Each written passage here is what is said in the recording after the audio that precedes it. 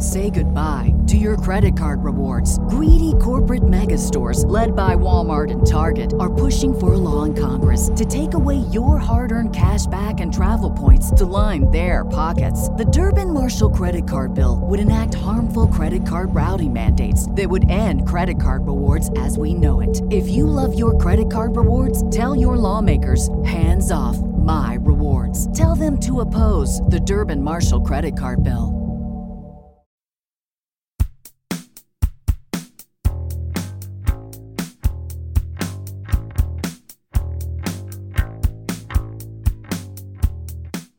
Hello, and welcome back to Critically Acclaimed, the movie review podcast, where good taste and bad taste punch each other.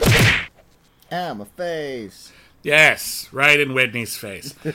My name is William Bibiani. I am a critic. I write for The Wrap. I write for The Film Verdict. I write for Slash Film. Everybody calls me Bibbs. With that inflection as well. Hey, Bibbs! Bibbs, what's going on? Hey! It almost sounded like Bob Dylan. Yeah, a little bit. Bibbs Dylan. Hey. How does it Bibbs? my name is Whitney Seibold. I'm not Bob Dylan. I have fewer Pulitzer prizes.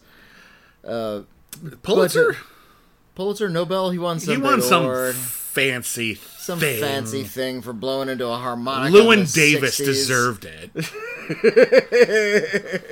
My name is Whitney Seibold. I only write for Slash Film. At the moment. I don't have a huge list of outlets I'm contributing to, but I contribute a lot to Slash Film. Yes, you sure do. You write many a thing. I do indeed. Yeah. Sometimes. No, all the time, actually. My bad. Yeah, sorry. All the time. Yeah, I didn't really... I'm on the Star Trek beat a lot. I wrote 2 articles about Freddy versus Jason. She's Good. about to turn 20. God, I'm old. Time just keeps on slipping into the future. Yeah. Shut up. How dare you bring that into this? I want to fly like an eagle. No. Okay, listen. It's critically acclaimed. We're reviewing new movies. Here's what we're reviewing this week. We're reviewing The Last Voyage of the Demeter. We're reviewing Heart of Stone, the new Netflix film with Gal Gadot. We're reviewing a new sci-fi film with Judy Greer, Aporia. We're reviewing the queer rom-com Red, White, and Royal Blue. And we're reviewing the new Shudder original, a horror film called The Communion Girl. Yeah, although it's another one that they've imported. It's a Spanish film. Yes. So we'll talk about it. Indeed we will. The big release that we're talking about this week is, not so big at the box office, but by God, it was in a lot of theaters. The Last Voyage of the Demeter, which is directed by Andre Overdahl, who's directed a lot of really good movies. He directed Troll Hunter. He directed The Autopsy of Jane Doe, which is very scary. Didn't see that, although I did see his Scary Stories to Tell in the Dark, and I was fond of that one. It's pretty good. A little unwieldy, perhaps. I think maybe it could have... It tried to do more than it needed to, but it gets some really scary bits in there. Yeah. It understood... It understood the appeal of the original books. Yes, which is the art. And took it's you got to capture the art. Stephen Gammell's artwork. What with certain animated films like Spider-Man and Ninja Turtles getting really wild with their designs, just to get Stephen Gammell animated and do a Scary Stories film that way. Imagine a Scary Stories film, or even just a short that was just animated to try to make Stephen Gammell's artwork look alive. Yeah. Oh, that would have been stunning. Nobody cares about Schwartz, whoever the author was. Alvin Schwartz, I think. I thought it was Steven Schwartz. It might have been Alvin Schwartz. It's a something Vin Schwartz. Yeah. In any case, I mostly like Andre Overdahl's work. I think Troll Hunter is one of the better found footage horror movies we've ever had.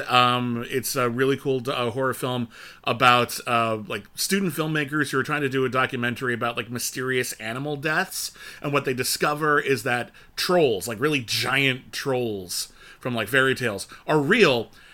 And the Norwegian government has hired an agent to hunt them down. Well, basically, he's just there to maintain the population, but they're starting to, act out and get more violent. But I love it because it doesn't treat it like, it's this sinister cabal of men in black suits with unlimited budgets. No, they just hired one guy. It's like one guy, and he's got to do it all, and he kind of hates his job a little bit, and he just lets him follow him around because he doesn't give a shit anymore about the privacy. He just is just bored. Yeah. And it's really funny, but it's also like the troll stuff is like kind of epic. Like there's some really giant kind of set pieces in it. Yeah, 9 to 30 feet tall, the trolls. Really cool looking, yeah. So I like that one a lot. And again, The Autopsy of Jane Doe, which stars Emile Hirsch and Brian Cox as father-son morticians. And they're also, because it's in a small town, they also double as the forensic team when there's like a mysterious dead body. And so they get a mysterious dead body, and as they start like trying to figure out like how it died, the body is full of mysteries. And I won't ruin it for you after that, but it's a lot of creepy stuff, and it's really cool. Why is there a raccoon in here? So I like his work a lot. The Last Voyage of Demeter is a film that takes place entirely within one chapter of Bram Stoker's Dracula. You may recall that Bram Stoker's Dracula, the title character, started off in Transylvania and then traveled to England a little later in the book. And the boat journey that he took ended with the ship being derelict and no one being alive on it. And they still shipped the crates to Carfax Abbey, so it all worked out for Jack, but everyone on the ship died. And that scene was also in Nosferatu. Mm-hmm. It was also in... well, the aftermath was, anyway. Todd Browning's Dracula as well. Mm-hmm. Bram Stoker's novel is told in letters. It's an epistolary novel. Yeah. So we get everything after the fact. Mm. And the only bits we get from the Demeter, I always pronounce it Demeter, which I think is the American pronunciation. Yeah, but I believe the correct one is actually Demeter.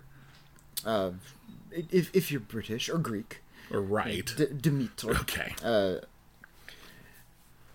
We didn't get a lot from sort of the ship's captain, but there were a few like log entries, like the people are getting sick or somebody's died on board, and what's really happening is Count Dracula is on board in a coffin, traveling with coffins of earth. In Nosferatu, they explain in an intertitle that vampires have to travel with the earth they're buried in. Yeah. But it's not really explained to explicitly in this film or many of the other Dracula movies. It's just sort of like an accoutrement of his travel. So much of like Dracula stuff and vampire mythology, people just assume you know. They don't even bother explaining. They would have like there are all these shots in this movie of like the crates getting cracked open or like just like a little crack and then like a little earth falls out, and we're supposed to go, oh, it's Dracula dirt. Yeah. And at no point in the movie does anyone say, yeah, they got to do that. Well, in this one, it's actually explained a little bit more explicitly that Dracula had like a person trapped in the dirt. Yeah, like he brought a snack that he had been milking, milking blood out of. It's like you go on an airplane and it's like, oh, they charge for food now, and you're like, I'm just gonna Ziploc some Cheetos from home. Bars, yeah, exactly. And so he brought a snack, and that becomes a major plot point. This movie has been in development hell for decades. And I think that's really interesting. Which is a little odd because it's a Dracula story.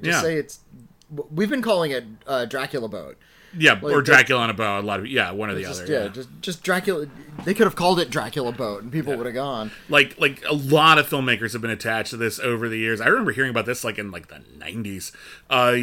Let's see. Robert Schwenke was going to direct this for a while. Schwentke, sorry. Marcus Nispel, who did the remake of Texas Chainsaw. He was attached to this for a while. A lot of the semi-stylish Hollywood types. David Slade, who had done Hard Candy, was attached to this. And Neil Marshall was attached to this. I had heard a rumor for a while that like maybe someone as big as Ridley Scott was interested, but I don't know if that was just a rumor or what. Okay, all the filmmakers you're listing are kind of in my mind, kind of in the same circle as Andre Øvredal. Yeah. They're all equally capable of doing this kind of material. They make genre films, yeah. But none of them would like stand out any more extraordinarily than any of the others. I think they're all just capable. A lot of the filmmakers that we're talking about, they're capable. They can make a movie that works. If the material is good, if the cast comes together, they might make a really good movie. But they're not guaranteed to make a really good movie. And most of the directors that we mentioned have made their fair share of stinkers. I I had been hearing about this movie for so long that I assumed that the script must be great.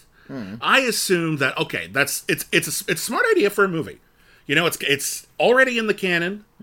It's creepy, and no one gets off the ship alive. They're all eaten by Dracula. They're stuck at sea. Great premise.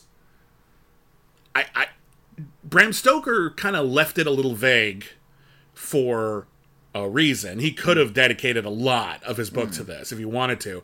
He left it a little vague. Most movies kind of gloss over it because it's something that's like, it's a bit of an aside. We kind of just want to get Dracula to England. Well, it's already been established. He wants to go to Carfax Abbey. He already has a relationship with Jonathan Harker. We've got all these characters who aren't on that boat. So we kind of just want to move past it. I assumed that this movie would put in some work to make us really care about all the people on this boat, because they may be anecdotes in Bram Stoker's novel, but this is their movie. They should have... It should feel as important as Dracula, in terms of this is their whole life story. This is where their life ends. Yeah. And they get killed by one of the greatest monsters ever conceived of in literature. And I was very disappointed to discover that this is a very perfunctory film. Well, it's the Alien model. They're on a ship, and there's a creature on board, and it's stalking and killing them. And they have to figure out what the mystery of the monster is and find out a way to kill it. I think the script is trying to do more than Andre Ovedral is letting it do. How do you feel? How do you figure? Like, the script is actually pretty good about introducing each of the characters, giving them a little bit of a moment to shine, giving them, like, a scene or two where they get to explain who they are when we go on. They're not just grist for the mill. I mean, they are, but they're not being treated... They just get, like, one trait. They're not being treated that way. And I feel like, in the hands of a more capable director, they would have had, like, maybe the camera would have lingered, the editing would have been better, they would have shot them in more than just, like, close-ups or two shots, which is something that filmmakers do even when they're not filming with COVID lockdowns. They're just trying to keep the camera really tight and edit really quickly, and I don't know why we can't just have an establishing shot of the room. So I know where every person is, and they're all just sort of talking over each other a little bit, make it a little bit more natural. Has the art of getting, like, one master shot with the entire cast been lost? Do we just not do that anymore, and we just plan it? It feels like it's really rare, and without that little master shot, it feels like everybody's cramped together. And I guess it's a cramped space, but it doesn't feel claustrophobic. It just feels... Well, think of something like Master and Commander. Yeah. I mean, that may be a little unfair. That's one of the greatest boat movies ever, but it came out like 20 years ago. Peter I feel Weir like... was really masterful about pushing the camera through these cramped spaces where everybody's together and they're all talking and chattering. Give me Master and Commander with Dracula in it. Sold. That's the pitch. I want to go. That's the whole pitch right there. Yeah. So I feel like the script is doing its due diligence, and Andre Ovedal is, like, through little editing problems, and the sound is a big issue in this film as well. Oh yeah, how do you figure? Is kind of doing those characters a disservice.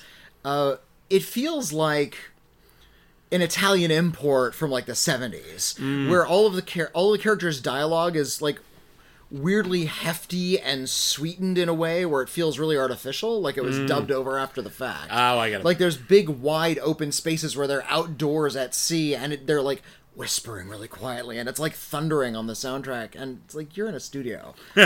This doesn't feel like you're on a boat and you're scared and you're trapped. Like, there's nothing organic or scary about this because it feels so artificial. And that's a lot of it. This movie feels weirdly... Because it feels like they had some real sets here, and the sets are kind of cool looking, but they're not filmed. That's the point. With reality. They're not filmed with... That's my point. They're not filmed with reality. There's a certain... just sort of... Again, perfunctory is the word I want to use here. I feel like this is basically just a slasher movie on a boat, and they're not treating it as... Welcome to another time. Yeah. Here's this incredible old creepy boat, and there's a creepy monster on it. You're stuck on this boat. Also, it's called The Last Voyage of the Demeter. I want to see the Demeter. There's like one. This is a cliche. It should be a character. It should be a character though. Like, there's one shot of, like, the masthead. Yeah. It's like, no, show the whole, like, a big glory shot of the ship. There's a shot of the masthead, and the masthead's the front of the boat. It often has, like, a person carved into it, or an animal or something, and it's like a person carved into the front of the boat, and they're carrying a sickle. They're carrying a real sickle, by the way. I assumed that was set up for later. Someone's gonna pluck it up and use it. No, that's weird. Why did you go to all that trouble to add this element that's never going to pay off? But Chekhov would be so mad. But I appreciate that they tried to give each character at least one trait. Like they weren't just generic man. There was the captain, who was also the narrator, who was a little bit of a realist, didn't believe in like the supernatural, just wanted to get the job done. Played by Liam Cunningham, good actor. There was the first mate, who was played by Dustin how do you pronounce David Dastmalchian. David Dastmalchian. Yes, I believe that's correct. Who's having a moment. He's been in a lot of movies, just like one right after the other. His one scene in The Boogeyman is better than the rest of the whole movie. He's pretty so much, good. He's got a monologue and he kills it. He's fantastic. He plays like nervous creeps very well. And this one he's playing sort of a dour first mate, but he knows he's better than this job and he can be a captain someday. And later in the movie, the captain says you'd make a good captain. And then the kind of the main character is a doctor. Not Stephen Maturin. Played by Corey Hawkins. Corey Hawkins is an actor I like. I like Corey Hawkins a lot. I think casting him was good, was smart. He brings a lot to it. He was in Straight Outta Compton. He had a small role in Black Klansman. But a memorable role. Had a great speech in it. And he was in a Quibi. He's in a Quibi called Survive. Well, then if that isn't the mark of quality, I don't know what is. He plays one of the first. I think he said he went to Cambridge.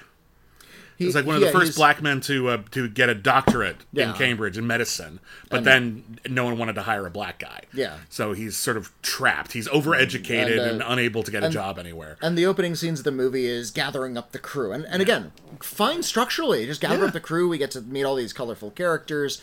They sort of pick them out of the crowd off of the piers and say, we're going on this voyage. We need people. We need workers. And there's some colorful workers they get on, and there's a young boy as well, Toby. Yes. Oh, poor Toby. They yell Toby so goddamn much. You'll hear that.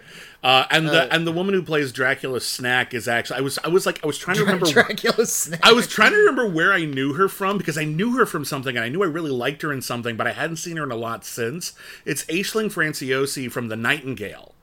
Which is one of the most intense movies of the last several years.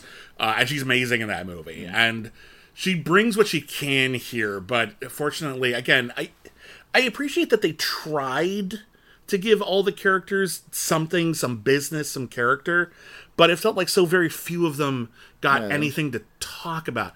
And I kept thinking about, if this movie were like made in a different time, you mentioned 1970s as like a sort of an Italian kind of maybe import. The two versions of this movie I kept thinking about would be a lot better. One, Hammer horror. Like if this was made in the 70s and Peter Cushing was the it would have been sexy pirate movie. It would have been Dracula, great. It would have been atmospheric, but there would have been a lot more sleaze and a lot more character.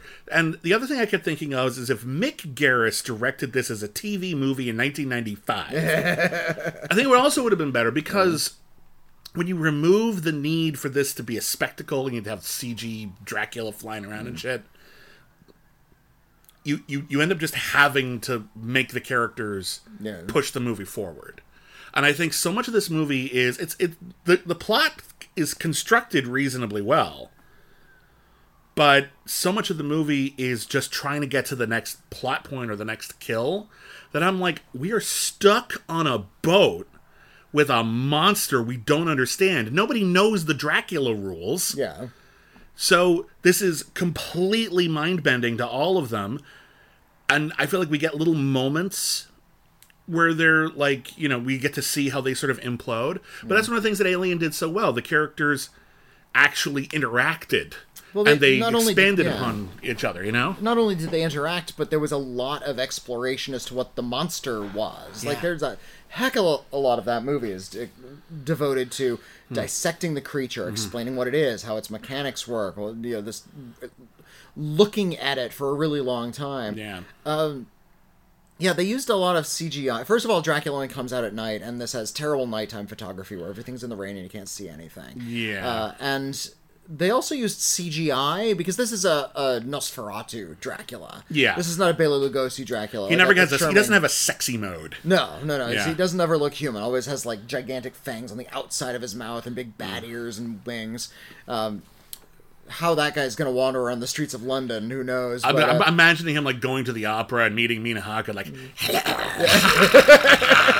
No, don't mind me. Enjoy the opera. I never drink wine. Like, this is supposed to fit tidily into... I was hoping this might be like, when it started, I was hoping this might be like an In the Heart of the Sea kind of thing, where it's like, no, Dracula is based on this real story that happened to the Demeter. And that would have given you the freedom to step out of the novel a little bit and, surprise us. Yeah. And instead, they try to make it seem like it fits tidily into it. And then by the end, it's like, but it didn't. Well, also, it doesn't, because it plays by, like, modern Dracula vampire rules, movie vampire rules, where, like, a vampire bites you once, drinks your blood a little bit, and you become a vampire. Yeah, it's like an infectious disease. In this one, they become more like zombies. Like, their eyes go white, and they kind of are a little bit mindless. They don't turn... There's no shots of the fangs growing, which I actually kind of appreciate, at least, Dracula's got more, like, kind of shark teeth in this one anyway, yeah. Dracula is played by a Spanish actor named Javier Botet, who was Mama. Oh, cool. He was one of the evil gods in The Mummy. Mm-hmm. He was the Slender Man. In the bad movie from 2018. That's a terrible film. He was, it's not his fault. But... He was Keyface in Insidious: The Last Key. Oh, okay. So he does a lot of monster stuff. If there's been a long, lanky monster, it was either Doug Jones or this guy. Fair enough. In fact, Doug Jones and Javier Botet were in an episode of Star Trek together. Because Doug Jones plays one of the main characters on Star Trek Discovery. Yeah. And he played like this evil-looking tar alien. You don't see his face a lot. Wait, is it any relation to the tar alien who killed Tasha Yar? No, it's a different species. Bummer. Played a species called the Ba'ul. Okay. That ate Doug Jones species. And then they called Vincent D'Onofrio, and it's like, you got a Ba'ul problem. A Ba'ul problem. Yeah. He has a joint condition of some kind, like hold on, it's actually, I think it's hyperlaxity. Yeah, like it's, and people who have it, like, their joints elongate, so they tend to be like really long, just bodily long and thin. It just changes the way their body's shaped. It doesn't really affect their health unless it gets to your eyes or your heart. You can just sort of take some medicines or therapies. But yeah, as such, he's always been like really flexible, and he always like. I read an interview with him. He said he liked to freak out his friends with like his long fingers and his contortionism. Yeah. So he's just kind of parlayed that into a career playing like monsters. Yeah. He is such a cool looking guy. Mm-hmm. You don't need to cover him with makeup and special effects. Like, you can put a monster hat on him. Yeah, fine. But like, I feel like or monster skin, but just film him doing his shtick, something he's done a lot in movies, and just have that be Dracula. That's kind of my point. We don't need to cover it all up because now we can't see him either. There's so much effort to make this movie feel big that it doesn't appreciate that this movie is small. It's a small movie. It takes place on a single location. It's people trapped on a boat, dying, and there's a monster in the shadows. This should have been very, very intimate. And it feels like they're trying to make it huge. This guy has like a big action finale that... I appreciate you need to escalate things towards the end, and there is kind of a justification for why we have to make a last stand because Dracula's just going to kill us all. There's a reason for that, and it makes sense. But it feels like they're just trying to make it so epic that the fundamental premise of this as intimate and frightening gets lost way too much. There's a couple of moments that I respect. There's a couple of characters who I thought wouldn't die like that, and I respect the movie for going there. Well, I mean, they're all doomed. They're all doomed, but like that. Yeah. Right. Like, but that's the other thing about a movie like this is that, when you decide to tell a story about, and then all these characters died, and this is the story you never told. There's always in the back of your head, like, okay, but how did one get away? I remember I interviewed one of the writers. Turns out they were all one day away from retirement. There's a speech that the captain has. Like, this is my last voyage before retirement. And I'm like, oh, he's dead. Oh, wait, they're all dead. Yeah. I interviewed one of the writers of Rogue One, once. And that's another one that takes place in this kind of pocket in the original continuity where someone got the Death Star plans, they stole them, and gave them to Princess Leia. We never saw that. Why? Because it wasn't about that. It's a MacGuffin. But someone had the idea. It's not altogether unclever. Let's tell the story of how that happened. Okay. Problem is, if any of those characters who did that were genuinely important and lived, we would have seen them. There would be tales told. So we know from the beginning of the film, they're all gonna die. And I asked him, I was like, was there ever a draft where you tried to find an out? And they were like, it was talked about. And then we were like, nah. Like, just let it be a tragedy. Let it be, like... Because even, like, the Dirty Dozen and, like, all of these, like, you know, big war things, they don't all die. You want to have, like... The audience feels a little satisfied if, like, at least a couple people... Like, even Shakespeare didn't kill Horatio. Like, you know, it's like there's a couple of people who make it out, right? And so you keep asking yourself, how is this going to cheat the original material? And I'm not going to tell you whether or not it does. What I can say is that the ending of the movie, I think, was supposed to be satisfying, and instead kind of annoyed me because I think they chose the wrong time to screw with canon. All right. I was like, if you're going to screw with canon, screw with it early, so that we can all have some fun here, instead of just like, yeah, we might have flipped the script on Dracula. And I'm like, now? You're going to do that now? Jesus. Anyway, it's not horrible. It's very functional, but it's such a wasted opportunity. Well, like I said, the story's pretty straightforward. I think the script is doing its job, but the direction is getting its way. Yeah.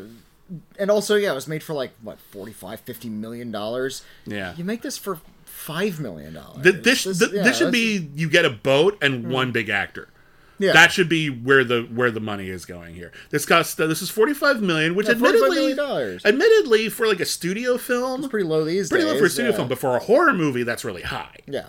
And I think this is one of those movies where, man, if we could have brought this in for $5, we'd probably be sitting pretty right now. Yeah. But no, we and also the other thing I have to wonder though is because it's been in development hell for so long, and this is just inside baseball, it's not really important to the film, but when a movie is in development hell, usually all of the money spent developing it that entire time gets wrapped up into the budget. Oh, okay. Which is why, like, several productions worth of budget. Which is why, like, Superman Returns had this, like, absurd budget when you look at it. And you're like, that is not all on screen. Where did that go? That's from J.J. Abrams' film getting, cast and almost going in front of the camera. That's from Superman Lives. It's like all of these movies got just kind of thrown into that budget. Okay. So that probably some of that is the last 20 years of development hell, but seriously, that's pretty expensive for a horror movie. Anyway, what do you want to talk about next? This is it's Dracula. It doesn't need to be in development hell. Just do Dracula. Also, it's public domain. It's also the second Dracula movie that Universal's put out this year, because they also did Renfield. Which I still haven't seen. I heard it was cute. It's cute. Yeah, I like Nicholas Hoult. Nick Cage as Dracula. I'm sold. That's fun. It's worth seeing for them. I mean, it's not super extraordinary otherwise, but yeah, they're both fun. Fair enough. What do you want to talk about next? Tell me about Heart of Stone. Okay. Because I can't say the title without thinking of, like, Neil Young singing it. I want to think of a heart of stone. I know it's Heart of Gold. Okay. Just like, meow a little bit. Like, you know, like the yowling, like the caterwauling you hear from your cat out in the alleyway? Yes. Just 3/4 of the way there and you'll get Neil Young. Anyway, Heart of Stone. Heart of Stone is a film about Rachel Stone. About a woman named Rachel Stone, played by Gal Gadot. She is a spy, and she is working for an artificial intelligence called the Heart. Shouldn't it be Stone of Heart, then? It should be Stone of Heart. Also, I might add, everything you just heard sounds like the fake movie you see in another movie. Yeah, that's a Simpsons parody. Yeah, like that sounds like, seriously, that sounds like a joke, right? Like that's not a real film. So she's a spy working for an AI. Is the AI a loom? No, we're not that interesting. It's a reference to the movie Wanted. It is a reference to the movie Wanted. Heart of Stone is the latest streaming spy thriller, and boy are they of a piece. When you take Heart of Stone, The Gray Man, Ghosted, which was had more rom-com vibes, but was still very much that kind of spy film. I didn't see Ghosted. And then to mostly Red Notice. It's technically not a spy film, but it's got spy film vibes. These are all like globe-trotting adventure movies that look way too expensive for how little is actually happening. They're all about plot. The character stuff usually is flat or annoying. And hopefully the action is good because that's all you got.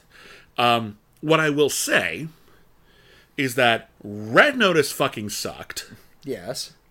Ghosted fucking sucked. Okay. Gray Man fucking sucked. Oh yeah, these are all terrible movies. Heart of Stone is watchably mediocre.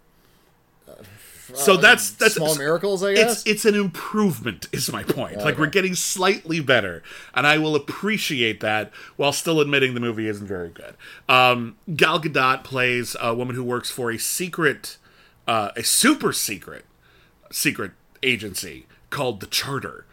And all of these, like, actual, like, secret agencies that we know about, like CIA and MI6, they tell urban legends about the Charter. The Charter is like... it's IMF. Basically. Anyway, right. the whole... From Mission Impossible. If the next Mission Impossible ends with, like, the AI... Like, you know, like, one of the plot points in Dead Reckoning is that you can, like... If you're, like, you've done something wrong, you're a criminal or whatever, you can say, I choose to join the IMF, and they'll, like, expunge your record, but you gotta work for them. Yeah.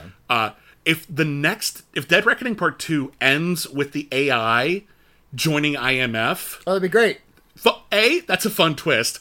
B, that's a prequel to Heart of Stone. Because the idea is a bunch of spies who were tired of working within the system that was just kept perpetuating the status quo, decided to start a super secret spy agency of their own, and never mind how they got it or who invented it, but they have the world's most sophisticated AI telling them what to do. It is very much the loom of fate. And in order to accomplish all their goals, what does the AI do? Well, the AI basically says there are macro things like, okay, this area is a hotbed of terrorist activity, or we suspect that there will be a terrorist attack in this place on this day. So it's like anti-terrorism. And they'll say, like, it's not 100% certainty, but it's 83% certain, so we should go there. You know, which again, this is all bullshit. It's all very much like I'm okay with bullshit so long as it's presented in a fun way. But what happens is, let me just walk you through the opening scene. So the opening scene, Gal Gadot is actually a member of MI6, and she's the tech person, and she's got all of these other, like, cool spy people around her. Jamie Dornan plays, like, the James Bondian type. Okay. And they're in the middle of a mission, and they're trying to get this arms dealer, and the mission goes haywire. Goes real bad. Bless you. Excuse me. My goodness. Got it? Bless you again. One more? No, I think I'm done. Okay. The mission goes haywire. Everyone starts, like, there's like a chase down this, like, mountain ski resort. And just as everyone's about to, like, chase him down, Gal Gadot says, "Oh no!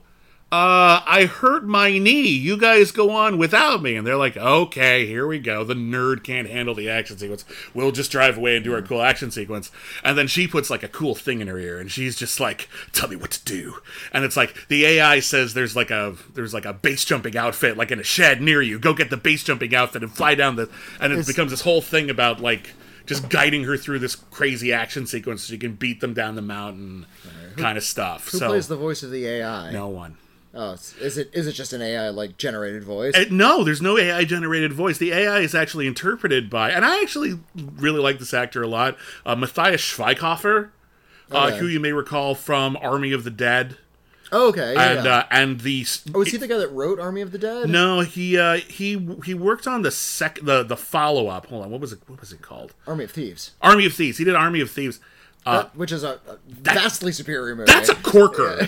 That's a really good... That's kind of a Red Notice. That's, like, the best Red Notice that we've had. It's actually, like... Thieves, it's actually, like, the characters are really fun. The set pieces are really clever. There's some good switcheroos. It's ridiculous, but in a fun way. Like, they introduce...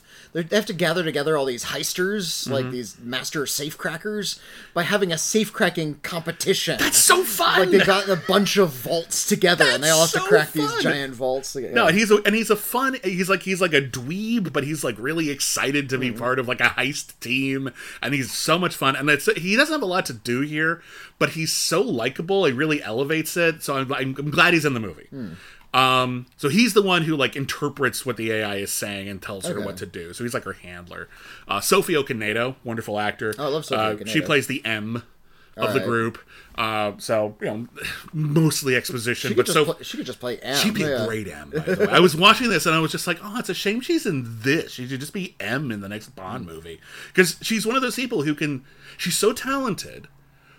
Boring exposition sounds good. Yeah. And that is such an invaluable skill in a movie.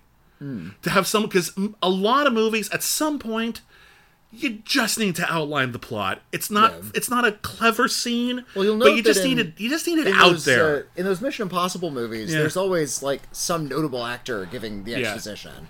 Sometimes it's Anthony Hopkins. It was Anthony Hopkins in 2. It was Lawrence Fishburne in 3. Lawrence Fishburne in 3. Yeah. Very briefly in 4, it was Tom Wilkinson, although he died pretty quickly in that movie. Then I think I can't remember who was in 5, and 6 was Angela Bassett. 5 it was Alec Baldwin. Oh yeah, and then 6 was Angela Bassett. Yeah. And then they brought back Henry Tierney back. And I love for Henry 7. He was in 1 and 7. He's such a fun actor. I'm glad he was in this and Scream this year, because I always remember thinking, I loved him so much in Mission Impossible. Why isn't he in more things? Yeah, they wanted to bring him back for the 5th one. He was going to be the Alec Baldwin role. Oh, but I didn't hear that. Some sort of scheduling thing, like he couldn't do it, so they got Alec Baldwin instead. Bummer. Anyway, the main plot is Jesus fucking Christ. Okay. So here's what I'll say. Let me guess. There's some sort of crisis that the main spies can't take care of, and Heart of Stone has to go rogue and take care of it herself. A little. While staying ahead of somebody on her side who's on her tail, while she defies the odds, stays one step ahead, and globetrots to take care of various things around the world. Close. All right. Close. She's trying to keep her cover in this like MI6 unit that she's in. And I gotta say, I actually think this was kind of cute, because they actually tried really hard to make this MI6 unit with Jamie Dornan and Jing Lucy and I forget who the other guy was. They try to make it seem like they're like a family. Like they work together so much. They've got like shorthand and jokes that they do, and it's all about how Gal Gadot like would like to feel like she's part of this group. She is very lonely, and she can never really get to know them because she's always on the outside. And I think that helps a little bit. But then the movie kind of moves away from that, and it becomes more about, there's always one bad guy in the organization, and this bad guy is trying to steal the heart so he can do bad guy things. And then the movie becomes pretty much after that very formulaic and rote. This movie was directed by Tom Harper. Tom Harper did a movie that is frankly not very well written, but very, very nicely directed a few years ago, called The Aeronauts, which starred Eddie Redmayne and Felicity Jones as people who are trying to pilot a hot air balloon higher than anyone else ever gone before. Yeah. And there's a crisis, and will they make it out alive? And played like a disaster movie. Yeah. And honestly, like the problem is there's the entire like disaster event takes place over such a short amount of time that the movie needs to keep cutting away to it in flashbacks, and the flashbacks are we need like this should have been a 60-minute movie in the 30s.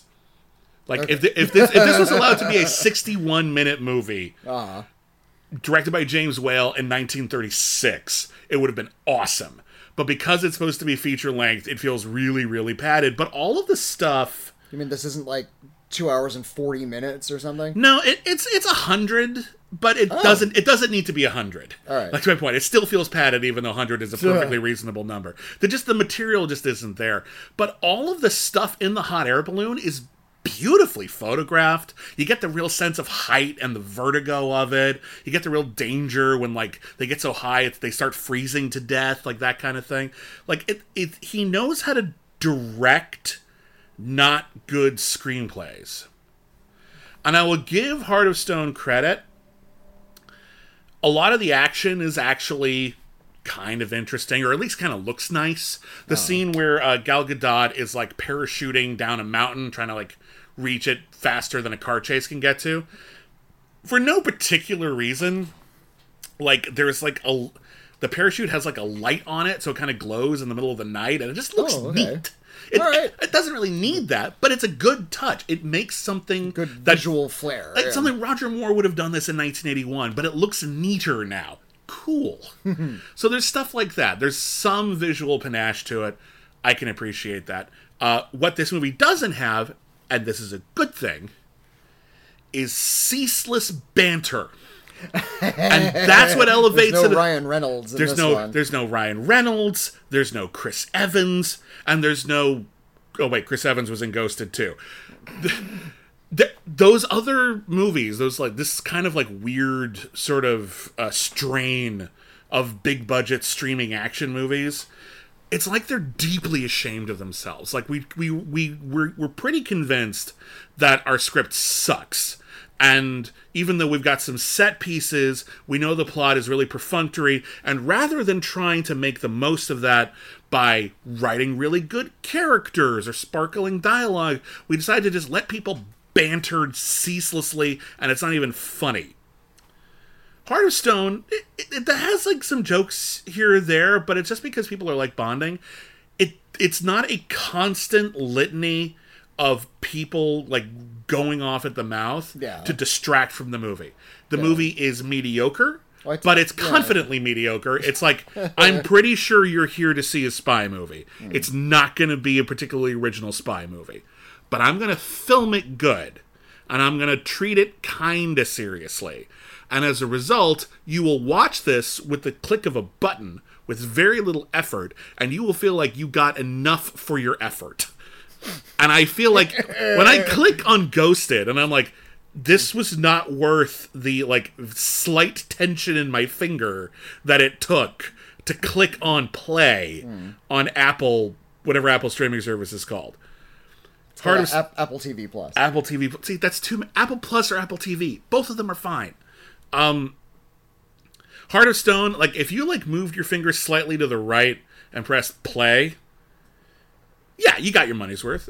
You got your effort's worth. Like it's a good example of how mediocre. You're making it seem like immensely unappealing. I know, but here's my thing. This is the if you're gonna be mediocre, don't apologize for it. Just admit some people are just looking for a generic action movie shot reasonably well. All right. And that's what this is. It is kind of the definition of mediocre, but at least it's not ashamed of it. It's just doing the movie. And I kind of appreciated the straightforward approach when we've had so much annoyance lately. I'm a little baffled by this particular class of movies you're talking about, these big budget Netflix movies. Lon Harris calls them red notices. Red notices. And some are more than red notices than the others. And some of the movies that we call red notices even predate the movie Red Notice, something like Six Underground, the Michael Bay movie. Yeah. But that's just the thing that kind of codified which had Corey Hawkins in it, Six Underground. Oh, that's cool. But the movie, it's not necessarily the movie that starts it, it's the movie that codifies it. Yeah. Like, Halloween didn't invent the slasher, but that's when it had all the pieces in it, so you can easily copy it. Now, if you are just looking to fill out a blank film catalog, you can just make a bunch of generic action movies. I've seen a bunch of generic action movies in my day, a lot of low-budget things. I always like the really low-budget stuff that just goes for, like, we're going to flip over a car and blow it up today, and somebody might die. It's like... Yeah. And what's the budget on this thing? I don't know. Does negative count? You know, it's like... Yeah. Like, you're ambitious for your low budget. Yeah. And a lot of those movies are perfectly entertaining. You can start spawning your own action stars. Don the Dragon Wilson is in your movie for a scene. Yeah. You don't need a lot of money and effort to put together a reasonably entertaining action picture. I know. What is the thinking in getting together as much goddamn money as possible? Like $150, $200 million on each of these things. I don't know what the budget was on this. I'm actually curious. Hang on, we can find that out. You know, red budget. Red budget. Red budget was really noticed the red budget. Red Notice had a really big budget. Six Underground had a really big budget. Yeah. And okay, if you're going to spend all of this money and you're going to try to lure people over to your streaming service, wouldn't the idea be to treat it like it's a big Hollywood release? Yeah. That is, spend a lot of money on advertising as well. Try to make it seem like it's worthy of competition with some of the big mainstream theatrical releases. It's an event. Yeah. Like it's, ooh. Heart of Stone is coming. Here's what's in it. Here's what's exciting about it. We're going to tell you a little bit about the movie. Yeah. I see advertisements for these things. I see billboards around town. We're in LA. There's a lot of billboards for movies around here. It's not a blank space, but compared to some of the bigger movies, you don't see them. Yeah. So, what's the point of making these gigantic budget movies if the only way to consume them is completely incidentally? Yeah. It's like... very passive. Yeah. People don't plan to go to McDonald's. You just sort of get it on the way home, right? It's not a destination restaurant. Yeah. Again, I think a lot of this has to do with a streaming service trying to justify its existence. Where it's not just that we have a lot of movies, we want to make sure that it feels like you're getting like something special. And like I think what's really happening here, and I'm going to be delving into a lot of the business side of things, and this ties into what we've been talking about, the recent writer's strike. And actor's strike. A lot of these streaming services and a lot of studios have in recent years turned to their value in the stock market rather than their value as an art production company. Yeah. And as such, they need to prove to their shareholders that they're making big movies. And it doesn't really matter what's in them. Yeah. Like... And this is why they're talking about making movies with AI. It doesn't really matter if people are seeing them or what's in them if it's only about generating revenue or generating stock value. Yeah. There's a few exceptions to that, and I think Amazon and Apple are like the two, because both of them, their streaming services, no matter how much money they spend, it's incidental because they're actually trying to sell you something else. They're part of a bigger company. Amazon Prime is a delivery company. Apple sells consumer electronics. Amazon can throw away $400 million on a Lord of the Rings show that not many people watch because it looks good to their stockholders and what they're really getting is people to sign up for their shipping service. Exactly. There's something that when people talk about the industry, there's a lot of money quarterbacking from people who've never played football before. And I see people say like, oh, listen, I know they're making all these bad movies or whatever. They make all these decisions that make no sense, or they're disrespecting the art, or they're destroying the art. But really, it's their job to make money. No, it is not. Money is what you make in exchange for doing your job. Yeah. The job of people who run a film studio is to produce films. Those films are, to the people running the studio, a product. I admit that. But they're supposed to be as good as they can be in order to sell. I realize that some people just want Kraft mac and cheese. Sometimes I just want Kraft mac and cheese. But I'm going to buy the brand that tastes better than the others. And that's what we're talking about here. So when you're just creating stuff, when you're just creating, and I hate using the word, but this is how they mean it, content. It's packing chips. Yeah, these are packing chips. This movie feels like content. There are good things on Netflix. Netflix has made some of them. I loved Nimona. I know you didn't, but I loved it. Like they make some good movies. But the stuff around it, Heart of Stone, The Gray Man, Red Notice, they're packing chips. And they're being spray painted gold in an attempt to make it seem like that's the real reason you're here. It's not even bubble wrap. Bubble wrap, at least you get to pop it. These are the packing chips, and it's Heart of Stone is less offensive than the others because at least it isn't pretending or apologizing for itself. When you're apologizing for itself, it's just like, I can't even enjoy you in a surfacey way. Because the fact that Ryan Reynolds knows this movie sucks so much that he has to constantly distract you instead of just letting the movie play, that is a gesture of lack of confidence in the material. Yeah. Heart of Stone, they had some confidence in the material. Is it worth it? No, honestly, it's not particularly good material, but if you're in the mood for a just okay spy movie, and sometimes you are. Maybe not you, but someone near you, as like dislikes the genre enough that they just want to see an okay version that they haven't seen. I respect that. That's how I am with some slasher movies. They don't all have to be winners, but I don't always like to see losers. That's Heart of Stone. Mediocre, but better than the other films of its ilk. And I think that's noteworthy, and I think that's sad. Anyway, why don't you tell me about another genre film, but one that fewer people have heard of than Heart of Stone. Tell me about Aporia. Aporia is a low-budget science fiction movie starring Judy Greer that's playing in some indie houses around L.A. I love Judy Greer. Judy Greer is she's movie helper. And she's a spice pack. You just add to the mix. You mix her in, and your movie's a little bit better. I've never seen a movie Greer worse because Judy Greer was in it. Like, that's never happened. She doesn't phone it in.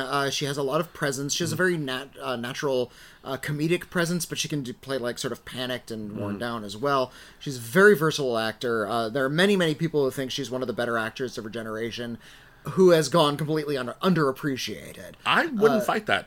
Honestly, I think she rarely gets a role that actually is worthy of her, but she's great in everything. Just period. And she's done leads and supporting roles. For Aporia, this is a science fiction movie that's more about its ideas than about its sort of its dazzle. Okay, because it's set in East LA, and golly, it's East LA. Like they're really sort of filming the drabness of that part of Los Angeles. That's the thing. Movies always make Los Angeles look cool. A lot of it is drab. It's really drab.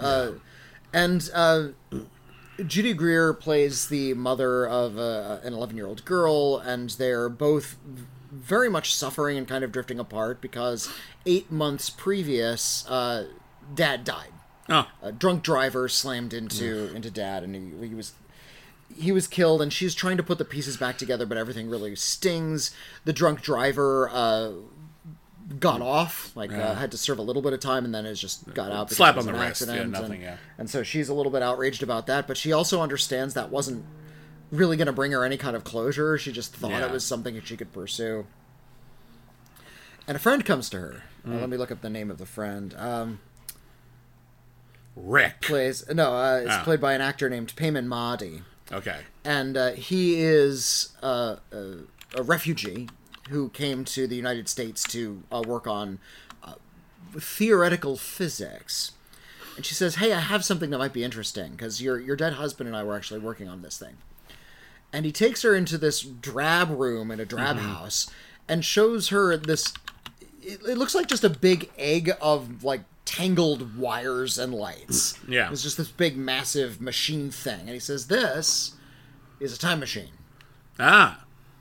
She's like, "That I don't believe you. That's not a time machine." And it doesn't send you back in time. What it does is, it essentially, like, sends... he describes it as, like, a bullet. It's like, it can transport matter back in time to where living things are. And what you can do is kill someone in the past.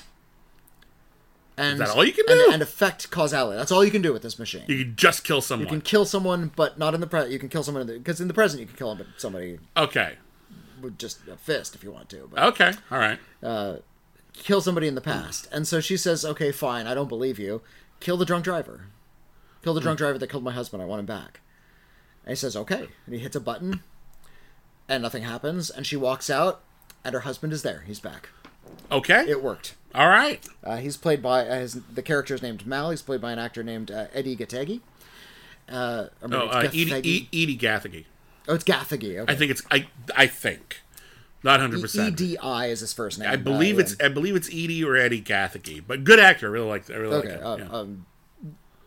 My first exposure to this actor. He was in it before. He was in X-Men First Class. He was one of like the New Mutants who died. He was in The Harder They Fall. Oh, okay. Yeah. Because that thing had a huge cast. It had a huge cast, but like I can appreciate getting him getting lost in the shuffle. But he's a good actor. This is the first time I've kind of noticed him because he's one of the lead actors. But a curious science fiction thing begins happening, because now that sort of causality has changed, Judy Greer's memories of the original timeline start to fade a little bit. Okay. But she's forgotten a lot. She doesn't know what happened in the last 8 months. I love that this film points out that she's, like, missing her kids' meetings, or, like, she agreed to do something and wasn't there to schedule for it, so she's, like, missing practical shit because the timeline has been rewritten. Yeah. After a while, he begins to notice, the resurrected husband, that she's acting a little weird, and now, because he worked on this time machine, he begins to suspect something's going on, so Judy Greer has to come clean. I'm from a timeline where you were killed by a drunk driver. I killed the drunk driver in your back. But now a guy's dead. I killed him. I want to check in on his family.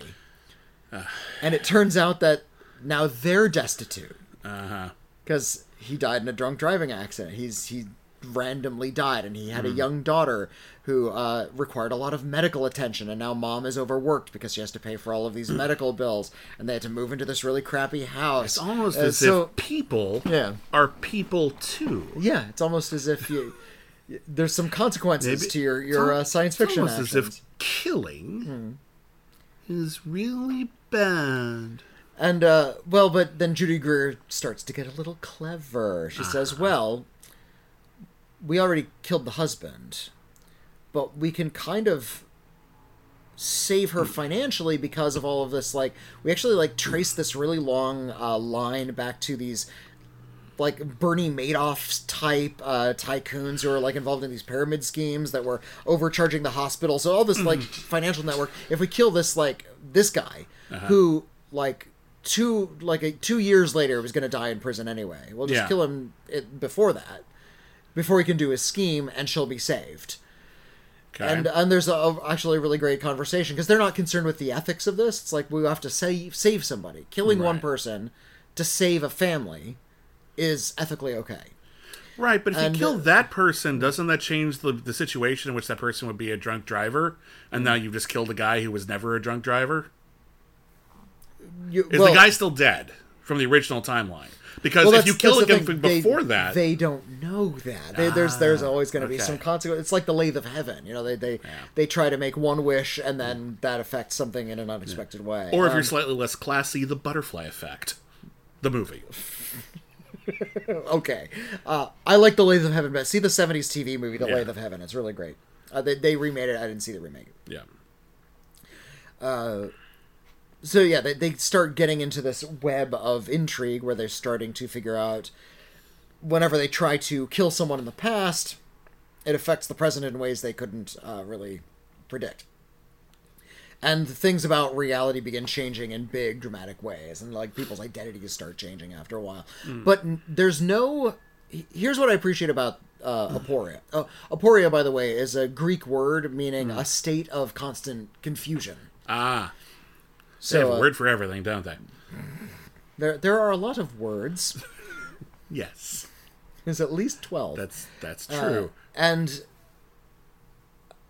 there's no special effect. You watch something like... what are some other, like, high-concept time travel movies? You ever see that movie, The Jacket, with Adrian Brody? Where they put him in a straitjacket and put him in a drawer, and he can time travel in his mind. It doesn't actually make any goddamn sense. It doesn't make any sense. Thematically or otherwise, it just doesn't same with work. The Butterfly Effect with Ashton Kutcher. It's like he can shunt his consciousness into these times in his childhood, but only if he's, like, staring at a thing, and the camera goes all jittery, and it's all super stylized. But there's no style to Aporia. It's all just that bland, drab East LA photography. So they hit a button, a little poof of smoke comes out, and that's it. And they walk outside and they just see the world as it is, but now they're really confused and they have to go about catching up and figuring out these very mundane lives that they've unwittingly created and in some cases could kind of drastically ruined. Judy Greer is the champion of this movie, as she is in most movies, because she is actually focused on the ethical dilemmas and the sadness that it brings on. there's a lot of long, penetrating shots of just people contemplating how horrible what they just did was. It's not a slick science fiction movie, it just has a sci-fi premise. It's more about the way these people relate, and it's more about the human side of it. I feel like that's something that's lost in a lot of these science fiction movies, because they want to be really stylish, and they want to be really action-packed. This one's not interested in that, doesn't have the budget for it. So they give it all to the characters, and it makes it all the more interesting and all the more effective. And ultimately they have to do something like kind of clever to break the cycle. It might be a little bit predictable what you think they might have to do. This could have been a 30-minute Twilight Zone episode. They turned it into a feature length because they're bothering with all of the human stuff. They're bothering to, like when they go to see the family of the dead drunk driver, there's actually like a long sequence where the two young daughters begin to bond, and they have dinner, and there's a lot of long conversations, and we get a lot more humanity out of the story, and we understand the value of life and why these people's lives are important and how profoundly their lives were shaken by a sudden death. You can intellectualize death. It's easy. We do it all the time because you can only experience it once and you don't get to report back. So it becomes academic after a while, like the trolley problem, the ethical dilemma. And this movie, Aporia, brings up that ethical dilemma. They discuss it, but then they actually have to face the human element of it, the actual human part of it. I went on... I had this really interesting ethical exercise I took part in once, because I went on a service project with my church. Yeah. A bunch of youths went to a really impoverished area of the country and helped rebuild homes. Yeah. And... Was it like that Jimmy Carter thing, or was it a separate? It wasn't. It was called the Appalachian Service Project. Okay. And you can donate to that if that sounds interesting to you. But we took the youths, and these are high school kids, through this really interesting ethical dilemma. The church only had so many resources. They could only fix so many homes, and there were a lot of homes that needed help. So we actually went through all of these papers and said, okay, here's like the circumstances all these people are under. Who do you choose to give aid to? Yeah. And they said, well, and that's hard. These are teenagers. It wasn't hard for them. It's like, oh, okay, well, this person needs this, and this person needs this. Yeah. Well, we're going to choose these three. And they was all pretty unanimous, like, because they were using some pretty stringent on-paper statistics to choose who they wanted to give aid to. And then the second part of the exercise was, okay, call the people you didn't choose and say no. What do you say to them? And it was like kind of this play acting exercise. Yeah, it's hard. So yeah, that was really... That got really hard for some of them. Like it was pretty that's a terrible thing to do. Yeah, I mean, it's someone can't get it. Yeah, your resources are finite, but that sucks. It sucks because you have because you have human decency and you have the capacity for shame and you feel bad and that's where pragmatism and philanthropy are at odds, and again, it's they need to be because there's a practical element to it, but you also need to never lose your fucking heart because so that's hard. So Aporia, but point being, there's a human face to all of this, and Aporia bothers to have that heart. It's really good. It's good. So it's satisfying in the end. It's satisfying in the end. That's really good. Okay. It's not going to dazzle you, but it's a really good drama. It's a can of worms, though. Sci-fi drama. It's a can of worms, and sometimes it's like, are we going to get all the worms back into the can? Are we satisfied with living with all these worms? Like, what's the worm situation in our hearts? So if you have heartworms, you'll love Aporia. Put that on the poster. The next film that I reviewed, or saw, that I will currently review for you now, because that's how it works, is a new rom-com called Red, White, and Royal Blue. It is based on a best-selling romantic novel, and boy, is it a cute high concept. Oh, gosh. The concept is this. It's so corny. It is. Right. That's not inherently bad in the rom-com genre. The premise is this. The son of the President of the United States, 22, just got out of college, falls in love with the Prince of England. Boom. There's your pitch. And he's into it too. They're in love, but based on the complications of their stations, they have to keep it a secret for a while. Will this be a problem? That's the plot. That's the whole movie right there. Every scene you're thinking of is probably in the film. And they're two just like blandly handsome blokes. Actually, I'll say this right now. All right. Only one of them is blandly handsome. The other one has a kind of like a hunky version of Al Pacino quality to him. I kind of dig. All right. The characters are played by, hold on, I don't know their names yet. I don't have them memorized, rather. Taylor Zachar Perez and Nicholas Galitzine. Taylor Zachar Perez was in two of the Kissing Booth movies. I know you've seen all those. Yeah? Actually, I haven't. Oh, for some reason, those passed me by. Not no particular reason. No, certainly no reason. Certainly nothing against them. Just they didn't come up. And then Nicholas Galitzine, you may recall from the movie High Strung, which is one of the great unsung dance movies, because that is the movie that understood that what all of those like step up kind of dance movies needed and didn't have, a violinist.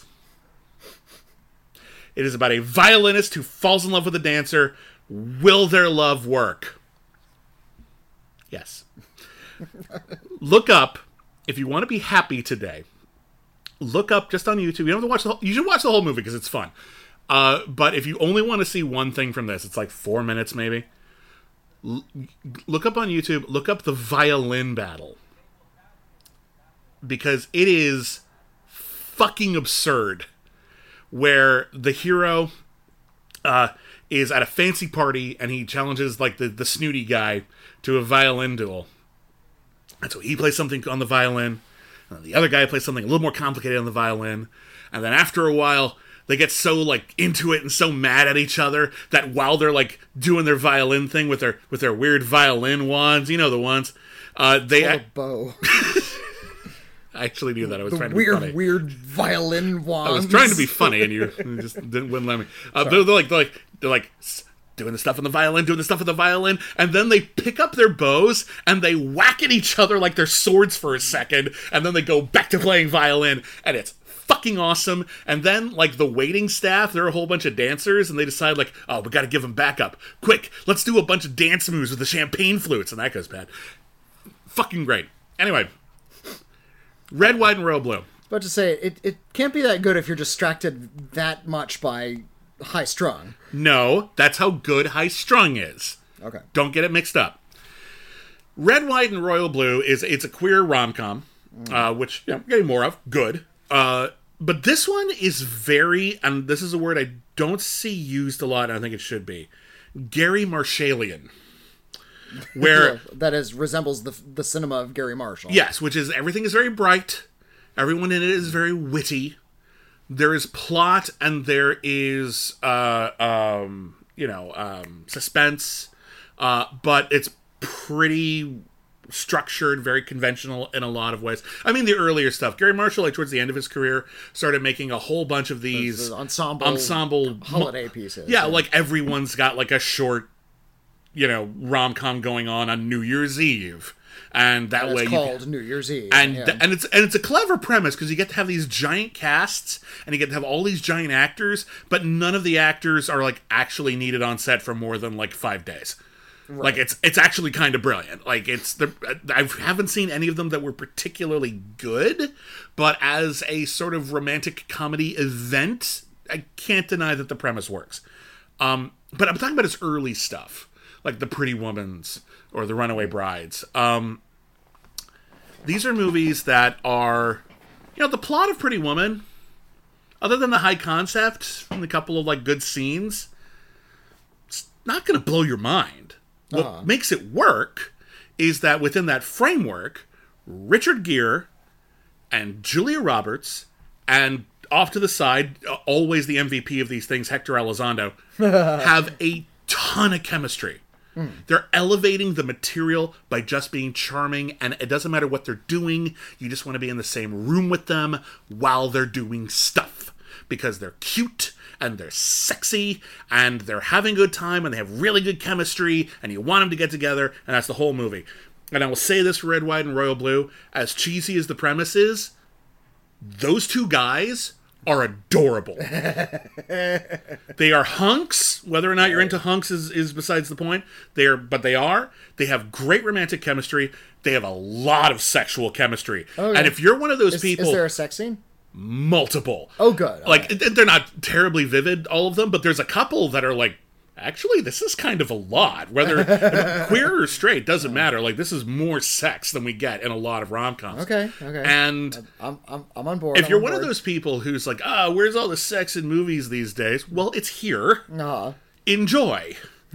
Speaking as someone who recently, late in life, realized and came out as an asexual, when people complain, like, why are all these movies have no sex? People have sex. And meanwhile, I'm like, well, I actually kind of liked it, actually. I didn't really have a problem with that. I look at a lot of these movies, and I'm like, there's a lot of asexual cinema out there, and it's doing really, really well. And everyone's like, well, it's bad. And I'm like, is it? Well, for the... I'll just say it, for the sexual majority, I suppose it is. But well, again, fair enough. But at the same time, my issue is if you're going to have asexual representation, say it. I know. Have the characters say out loud, "I am an asexual person." I don't disagree with that. I don't think it always has to come up in conversation, but I don't disagree with that. Regardless, I think it's been interesting that asexuality has been kind of the standard in Hollywood for a while, and it kind of just. No one ever said it, but it kind of has been, and it's been really interesting. But even romantically, it's been very chaste. This one, horny. Good. Very horny. And I'm into it. Like, I'm like, again, not my thing, but like, I buy them as a couple. I buy that they're into each other as a couple. You can't say that for every rom-com. It works. The comedy works better than I thought it would. There's some funny jokes. Couple of silly set pieces. There's a bit where a giant cake falls on them, and I'm like, you know what? If Cary Grant did this with Rosalind Russell in 1939, we would say it was charming. Cary Grant would do it with Jimmy Stewart. Well, okay, yeah, touche. Touche. I would love to see that movie, by the way, but touche. Oh, yes. 1,200 fuck yeses. Yeah. But, like, there's so many bits that we sort of roll our eyes at, and then, like, you watch Bringing Up Baby, and it ends with them, like, with a brontosaurus collapsing on them. It's like, it's slapstick. There's bits of it. It's fun. Some good supporting roles in it. Uma Thurman plays the president, which is cute. Right. Clifton Collins Jr., who I feel is one of the most underrated actors of his generation, plays the first gentleman. He's really fun. Sarah Shahi is really, really funny in this movie. There's a cameo towards the end. I won't tell you who plays the king, but when he shows up, you're like, oh, that's a good get. Like, well, for a guy who's going to have one scene after being built up on camera the whole movie, you got the right guy. It really works. So yeah, I think the only other thing that's like really interesting about the movie, and I'm not sure this is a good thing, is that there's this weird romantic comedy obsession we have, and I think I don't think it's exclusively American, but we do have it in America, with wanting to marry a member of the British royal family. We have a weird thing about it. It's very intense. We spent all these centuries trying to get away from the monarchy, and then we just want to marry back into it. I have never quite understood a lot of Americans' obsession with British royalty. It's like we fought a war, so we don't have to pay attention to them anymore. Mm-hmm. They wrote a couple history books about it. It's kind of a big event. Yeah, and frankly, a lot of people, even in England, some people are really in love with the royals. It's part of their tradition. They're into it. A lot of people in England also go, why do we have this now? Yeah. They're not running the country anymore. They just own a lot of the land. Why are we...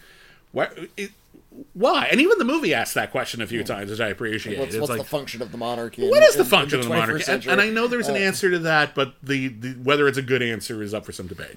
Yeah.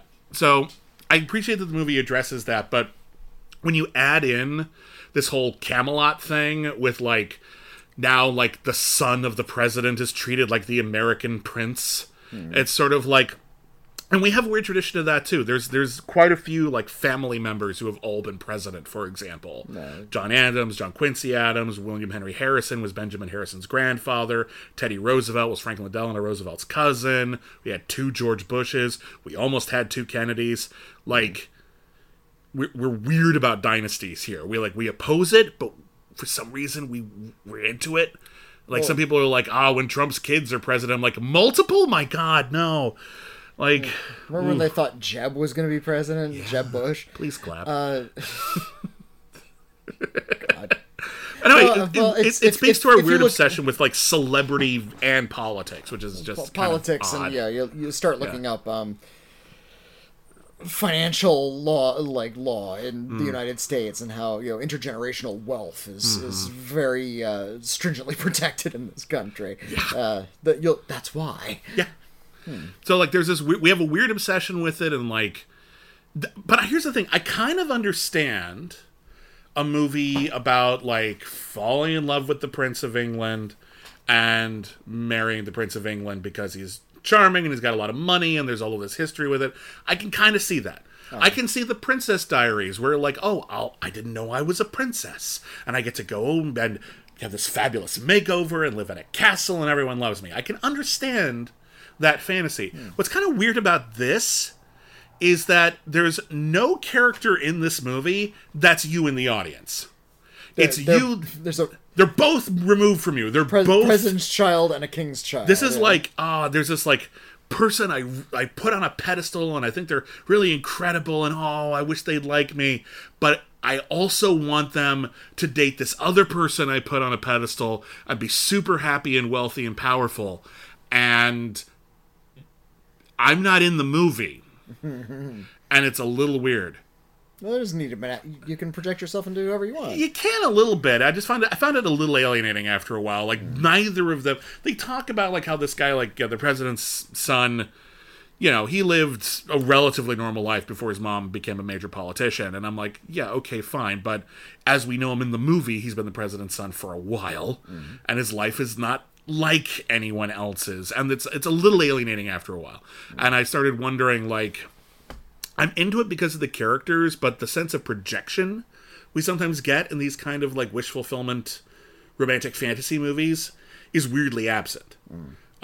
So that was just kind of interesting. I don't even know if it's bad. It's just kind of interesting, and I got distracted and started thinking about it.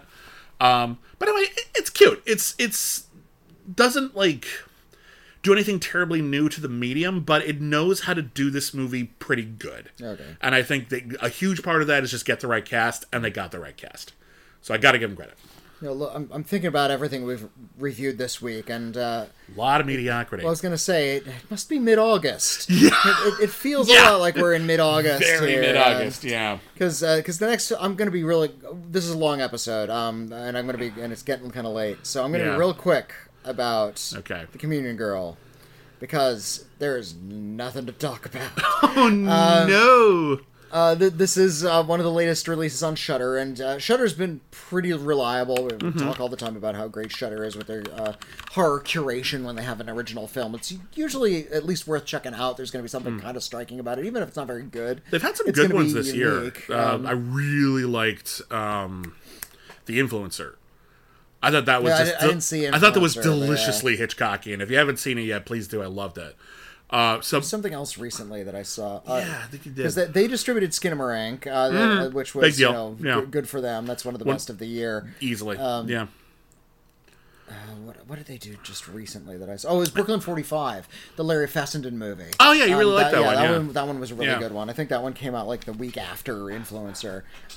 See Brooklyn 45. It was a good that's streak really there good. for a bit. So, yeah, if there's like, okay, here's a Spanish film they've imported, there's going to be something kind of interesting about it. Well, okay, a Spanish filmmaker. The director is named Victor Garcia. Well, he sure likes those Conjuring movies. So he just sort of did that. There's these two teenage girls. They're played by Carla Campara and Ina Quinones, and they live kind of average, not particularly scintillating home lives, and they go to a pretty boring high school, and they like to sneak out, and they're party girls. They want to go out and party, and after a party, they get into a car with some shady drug guys, and they decide to scare the girls by saying, yeah, we're going to drive out into the woods.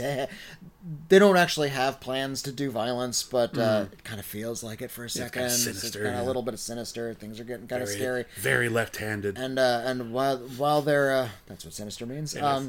While they're driving out, they see something in the road. It's a ghostly figure, and could it be related to the local legend of a little girl who was taking her first communion and drowned that same day, and now they see her ghost on the road occasionally? Spoiler alert, no! Sadly, it is. It'd be fun if there was a huge twist, and it was there's no twist to it. They get out, and they find a little doll out there that's like, oh, this might have been the girl's doll, and then they pick up that doll. Wouldn't you know, they start seeing weird haunty shit. I would have loved it if the movie would have been called Haunty Shit. Weird haunty shit. Just with a Y. There's a lot of banging. They do the mirrored medicine chest shtick. Although the twist this time, you've seen that in hundreds of horror movies where they close the mirrored medicine chest and there's somebody behind them that wasn't there before. The director of this movie, Victor Garcia, literally directed Mirrors 2. Which admittedly was better, I think a little better than Mirrors 1, but anyway. Although neither of them are as good as the South Korean movie they're based on, Into the Mirror, but anyway. She closes the mirror, and rather than there being like a ghost or, the ghost standing behind her, she closes it, there's nothing behind her, and then over to her right, a big noise comes from the bathtub. So it's vague misdirect. All right. That's about as clever as you can help from the Communion Girl. And there's all of the perfunctory scenes where they go and investigate and found this legend, and they talk to the local priests, and it is all part of this big scandal. And if you've seen a lot of those J-horror remakes that were really in vogue in the early 2000s, it takes a lot of ideas from that, including a climax that takes place at the bottom of a well, which was something that happened in The Ring and the Japanese movies that it's based on. The ghost looks... I like that the ghost is a practical effect. They didn't do sort of like that's nice. the CGI thing that they do with a lot of those Conjuring movies. Yeah. But there is not an original thought in this movie. There's nothing striking about it. It's slickly made, has good production value. It's competently edited. I like the lead actresses, but it's all in service of nothing. Yeah. There's no ideas here. It's not even an interesting story. I try to remember when I'm watching something that's formulaic that not everybody is going to be sick of the formula yet. But that's not a free pass to just be formula. You still want to do it well. Yeah, you've said that and any film's going to be somebody's first time encountering that. So maybe some audience members are seeing the Communion Girl and getting these cliches for the first time. Yeah. Okay, make it work. Yeah. I'm a film critic. I would like you to bring something new to the table. I'd like a striking new idea. But if you're not going to do that, make it a scary movie. Yeah. Do something unique with the fright. Or just do it really well. Startle me. Yeah. Or Cobweb, for example. We talked about how a lot of the pieces of that movie were similar to other things, but they're well constructed. They're effective. And they even though that's kind of a predictable movie, it's presented in a surprising way. Yeah, the cinematography is really creepy. Kind of like it's a surprise. The cast is very, very good and make it a little different than you expect. And it's really good, but familiar maybe, but really good. There's nothing different about the Communion Girl. It's just another. It's one of those ones you might stumble in on Tubi, which is a big disappointment when I'm talking about Shudder, because Shudder usually and I've seen a lot of bad movies on Shudder. But like I said, they try to at least put films on their service that's very carefully curated that have a new voice or something interesting to say, and this has nothing. And I want to make it clear here that there's a lot of... Tubi has a lot of movies on it, and a lot of really good movies. What they don't have are very good original movies. The original movies that they have are mostly schlock that they've picked up. The best original movie I have ever seen on Tubi. Terror Train 2. And I didn't see Terror Train 1, but I watched Terror Train 2 with you. Yeah, and it's it's an okay slasher.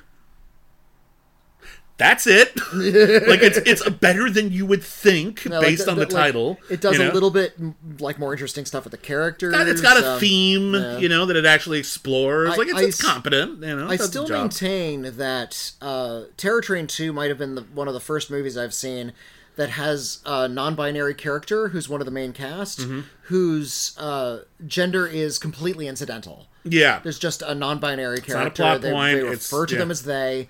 Nobody questions it. Nobody makes a thing out of it. About it. They're kind of a badass, but it's not like over the top. They're just, they're like a security person. They have a security guard, and they had like kung fu skills. Yeah, which they don't even really use. But but regardless, nice, right? Isn't that nice that you just kind of just exist? But I mean, it's kind of odd that it's dropped into the straight to Tubi movie in the middle of this entertainment desert that is Tubi. Yeah. Anyway, all right. Bummer about Communion Girl. Sorry to hear. Yeah. So I always am very optimistic about Shudder, and they kind of let me down this time. Well, they can't all be winners. What are you gonna do? It's you know what. They could be even if we had more ambitious artists. Even on listen. Like in Nightmare on Elm Street, they say every town has an Elm Street. So then Freddy 6, but yeah. They say it in the franchise. My point is this. Every town has an Elm Street. Every streaming service has an August. Yeah, I guess so. Even Shudder has an August. So let's... Even Shudder has an August. Watch August film releases. Oh, no! That's the title of the movie. It's called August Film Releases. Oh, my God. It's about theater employees. And the theater is empty. Because nobody wants to see this crap. Except for this one customer. Is he there? Is he not there? Ooh, creepy. And he's a dead customer. I think we're done here. Thank you, everybody, for listening. It is time to review some movies in the critically acclaimed way. And how we do that is by not acclaiming them very highly. We review movies on a scale of C- to C+, where C- is the lowest graded movie can get. That's a movie that we consider below average. Maybe it's just not particularly good. Maybe it genuinely sucks. Either way, not a real recommendation. A C is just average. Mediocrity from beginning to end. Maybe some good and bad elements sort of balance each other out. Maybe it's more for one audience than another, but regardless, just middle of the road. And then C+ is above average. Those are movies we genuinely recommend. Either we think they're wonderful or just entertaining. We just think they're worth checking out. I have a suspicion of how this is going to go, but Whitney, the Communion Girl. Communion Girl is a C-. Yeah, just like I said, well put together. You can be tricked into thinking this is a real movie. It does, because it doesn't look cheap. It actually looks really kind of sophisticated and is well constructed, but not interesting. Yeah. Not really that scary either. Bummer. Red, White, and Royal Blue. This is one of those genres that I think it's very easy to acknowledge when it's doing something well and yet still look down your nose at it. I'm going to acknowledge that in a very Gary Marshallian way, this is actually quite good. It's just quite good at doing something a little perfunctory. So I'm going to give it a C+. Okay. Well, the qualification that if it wasn't for the main cast being sparkling, it would not be that. But by God, they cast it well. And they had really good chemistry and they're funny. So kudos to them for understanding that you just let the story play and let the cast do the work. Whitney, tell me, what was it? Aporia? Aporia. Yeah. That's a C+. I really liked Aporia. I like science fiction movies that deal with the human face of things and the ethics of their science fiction premise, and this does it. It has the discussions, and it has the sadness, and it has people who actually aren't geniuses making kind of dumb decisions, and that's something I think humans can relate to. Yeah, I really like Aporia. All right, Heart of Stone. There is a picture of the thumbnail they have on Netflix. There's a picture of that next to the word mediocre in the dictionary now. And mediocre, it's important to remember. A lot of people think of it as like a horrible, negative, like, oh, it's bad. Like, no, it's mediocre. It's right in the middle. This is just what a spy movie looks like. And so I'm giving it a C. It is a clean, unremarkable C. If you're in the mood to see like an okay spy movie, you might enjoy it. If you're not, you might not. No. What I respect more than anything else is that they're not apologetic about what they are. They have way too much money, but other than that, this is a middle-of-the-road spy film, and they made a middle-of-the-road spy film, and they never apologized for it. And then lastly, The Last Voyage of the Demeter. Be honest. I guess it's a C- just because it could have been so much better. Yeah. It feels like a little bit overblown. It's really weirdly paced. It's not terribly interesting. I just like the premise a lot. Yeah. Premise is good. Premise is great. It's a great premise. And I like this. I would have greenlit this based on the premise. And I think the screenplay is not terrible. Yeah. I think it's just the filmmaking is what's getting in its way. Yeah. It's not terribly well photographed. It's not terribly well edited. The acting is fine. Yeah.